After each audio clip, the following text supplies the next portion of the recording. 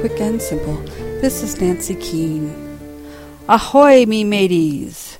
In this sequel to How to Train Your Dragon, the son of Stoik the Vast, and the future leader of the hairy hooligan Viking tribe, once again takes us on a hilarious adventure.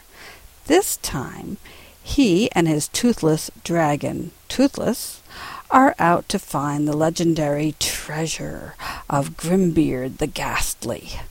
Hiccup leaves us on an adventure to the high seas, a deadly island, and even an undersea cavern, complete with sudden disasters, stupid comments, and crudely drawn sketches. This book really does try to convey what heroism is all about. How to Be a Pirate by Cressida, Cowell, Little Brown, 2005.